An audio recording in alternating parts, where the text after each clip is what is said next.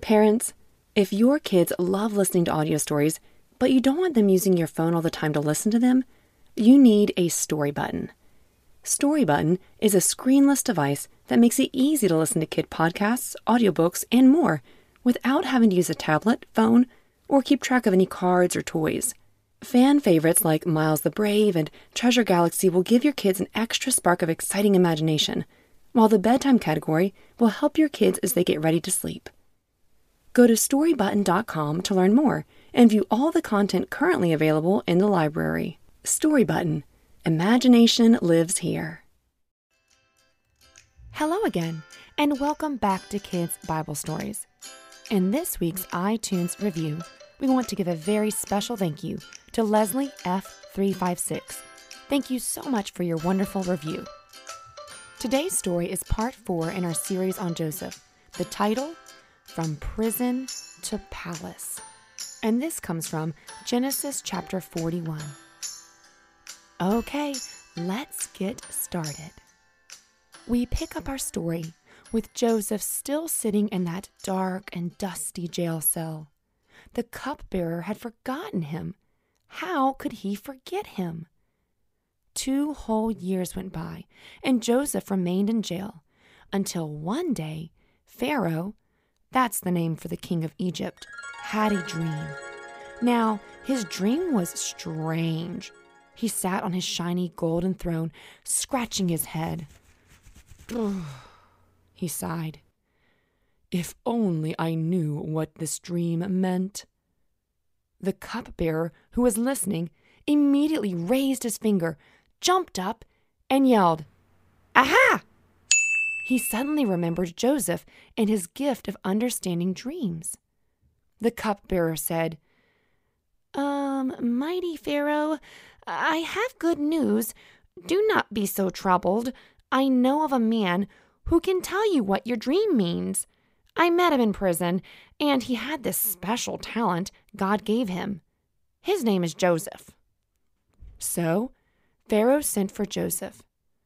Joseph washed his face, brushed his hair, and changed into clean clothes before he met the powerful Pharaoh.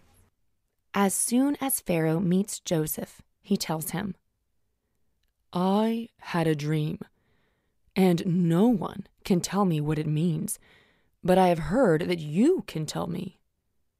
Joseph replied back, I cannot, but God will give you the answer.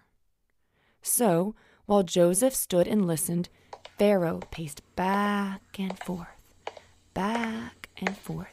as he told of his strange and bizarre dream. Suddenly, he stopped walking and talking. Now he stared at Joseph, waiting for him to explain his dream. Maybe Joseph said a quiet prayer to God, took a big breath, and then he began explaining. Joseph told Pharaoh, Your dream means this. There is to be a wonderful few years of plenty of food. Your crops, green beans, tomatoes, plants, and animals will be more than enough food to feed everyone. But next, there will be many years where there is not enough food. This will be a time of famine. There won't be enough plants, corn, blueberries, or food to go around. So you must begin to collect and store up food now, so you will have enough for everyone in all of the city to eat when that time comes. This is what your dream means, Pharaoh. Pharaoh blinked, somewhat stunned by what Joseph just said. And then he began to smile. Can we find anyone like this man who the Spirit of God is in? Pharaoh knew God was with Joseph and gave him the talent to explain his dream. Pharaoh patted Joseph on the back and said, Since God has made all this known to you, there is no one as wise as you. You, Joseph, shall be in charge of my palace, and all of my people are to listen to you. Now, Joseph would live in the palace helping Pharaoh prepare. He would make sure they would save enough food for the years to come when there wouldn't be food growing in the fields. Maybe Joseph smiled up at heaven, looking up to God. Just that morning, sitting in the jail, it seemed as though he was a prisoner.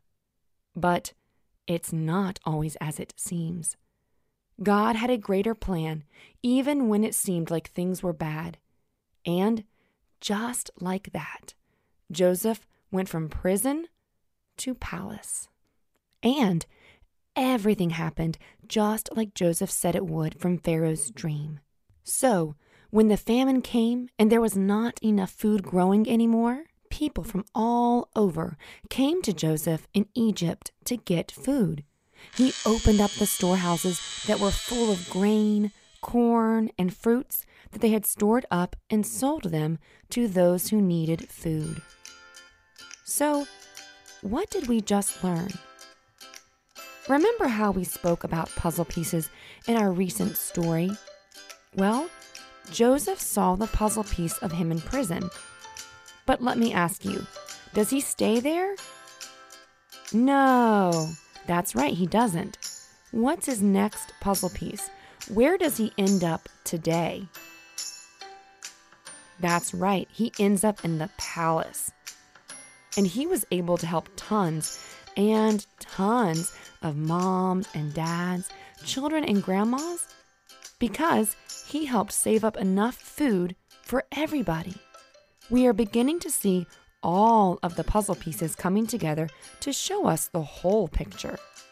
And this reminds us that God knew what would happen all along and was with Joseph. We can remember that God is with us and has mighty plans for our lives, just like he did for Joseph.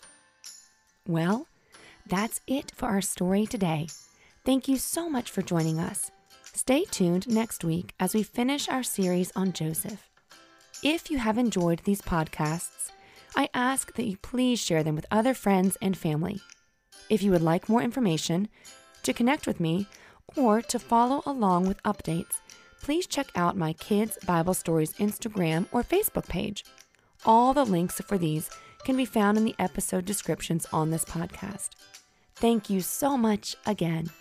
And as always, bye for now.